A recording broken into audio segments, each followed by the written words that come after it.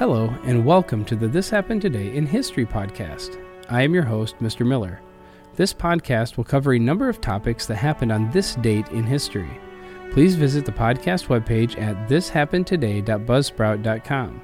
There you can download the notes page, which will help you organize the information as well as develop your own ideas on how these events change the world around us. If you're interested in hearing more, please consider subscribing so you will not miss out on what happens tomorrow in history. Today is April 21st.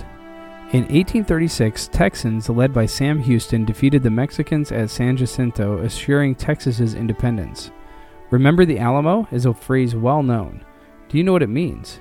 Sam Houston had already served in the U.S. House of Representatives and as governor of Tennessee when he moved to Texas in 1832. At the time he arrived, Texas was a part of Mexico and the site of rising tensions and violent disturbances between Mexican authorities and Anglo settlers from the United States. Voicing his support for a separate state of Texas, Houston emerged as a leader among the settlers. In 1835, he was chosen commander-in-chief of the Texas Army. The Alamo was an 18th century Franciscan mission in San Antonio, Texas, which was the location for an important battle for Texans fighting for independence from Mexico. In 1836, a small group of Texans was defeated by Mexican General Santa Anna. When Houston received word of the defeat at Alamo, he was inspired to begin a month-long retreat to regroup and replenish the Texas Army's strengths.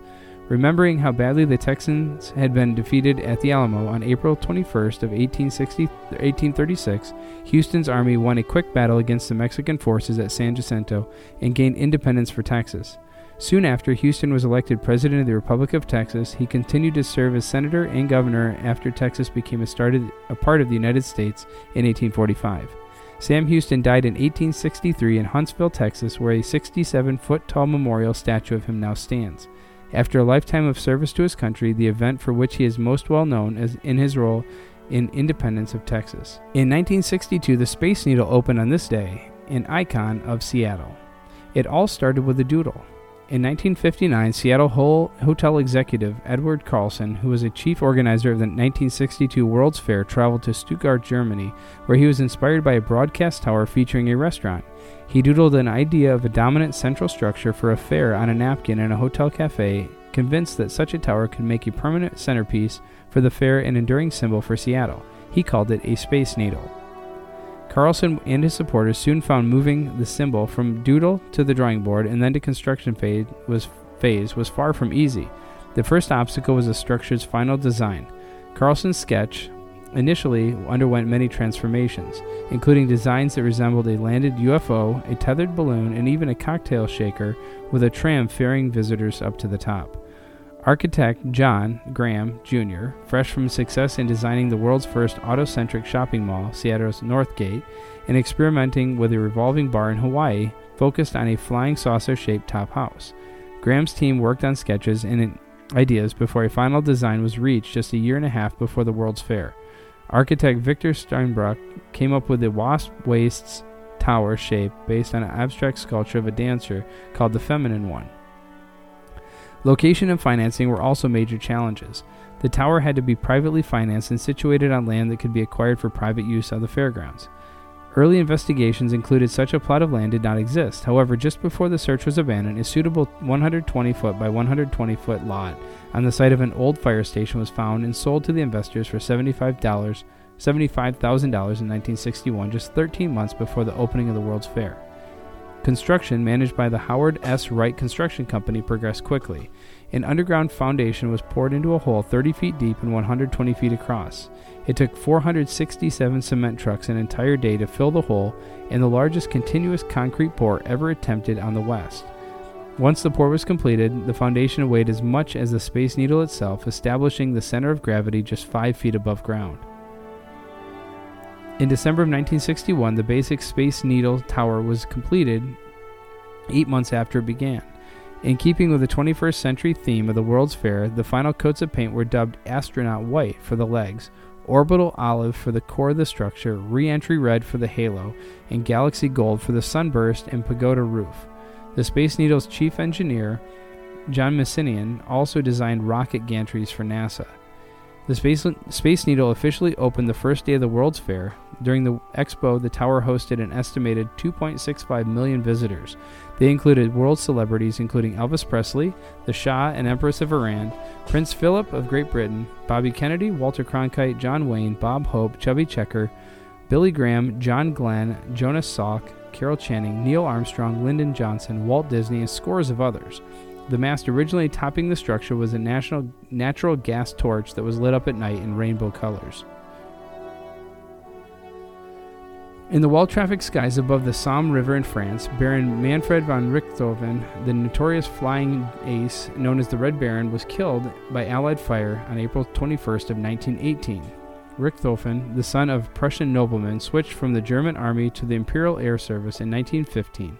By 1916, he was terrorizing the skies over the Western Front in an Albatross biplane, downing 15 enemy planes by the end of the year, including one piloted by British flying ace Major Lano Hawker. In 1917, Richthofen surpassed all flying ace records on both sides of the Western Front and began using a Fokker triplane, painted entirely red in tribute to his old cavalry regiment. Although only used during the last 8 months of his career, it was this aircraft which he was most commonly associated and led to an enduring English nickname for the German pilot, the Red Baron. On April 21st of 1918, with 80 victories underneath his belt, he led a squadron of triplanes deep into Allied territory in France on a search for British observation aircraft. The flight drew the attention of the Allied squadron led by Canadian Royal Air Force pilot Captain Arthur Roy Brown. As Richthofen pursued a plane piloted by Brown's compatriot Wilfred May, the Red Baron ventured too far into enemy territory and too low to the ground. 2 miles behind enemy lines, just as Brown caught up with Richthofen and fired on him, the chase passed over an Australian machine gun battery whose riflemen opened fire. Richthofen was hit in the torso, though he managed to land his plane alongside the road from Corbie to Bray, near Ceuilly de Lassac. He was dead by the time Australian troops reached him. Brown is often given credit for downing Richthofen from the air, but some claimed it was actually an Australian gunner on the ground who fired the fatal shot. Debate continues to this day. He was buried by the Allies in a small military cemetery in Bretagne, France, with full military honors. He was 25 years old at the time of his death. His body was later moved to a larger cemetery at Fricourt. In 1925, it was moved again at the behest of his brother, Karl Balko, this time to Berlin, where he was buried in Invaliden Cemetery in a large state funeral. In a time of wooden and fabric aircraft, when 20 victories ensured a pilot legendary status, the Red Baron downed 80 enemy aircraft and went down in history as one of the greatest heroes to emerge from World War I on either side of the conflict. You have been listening to the This Happened Today in History podcast. I thank you for listening, and I hope that you have enjoyed learning about historical events from the past. Thank you to the following websites for their information regarding today's topics: ThePeopleHistory.com, Texas wins independence at americaslibrary.gov, Seattle Space Needle at spaceneedle.com, and the Red Baron German fighter ace killed at history.com. The music used as the background track for this podcast is Americana, created by Kevin MacLeod on Incompetech.com. If you enjoyed this information and would like to hear more, please consider subscribing, as this will keep the historical events in your feed in the morning for each day. I hope you have a great day.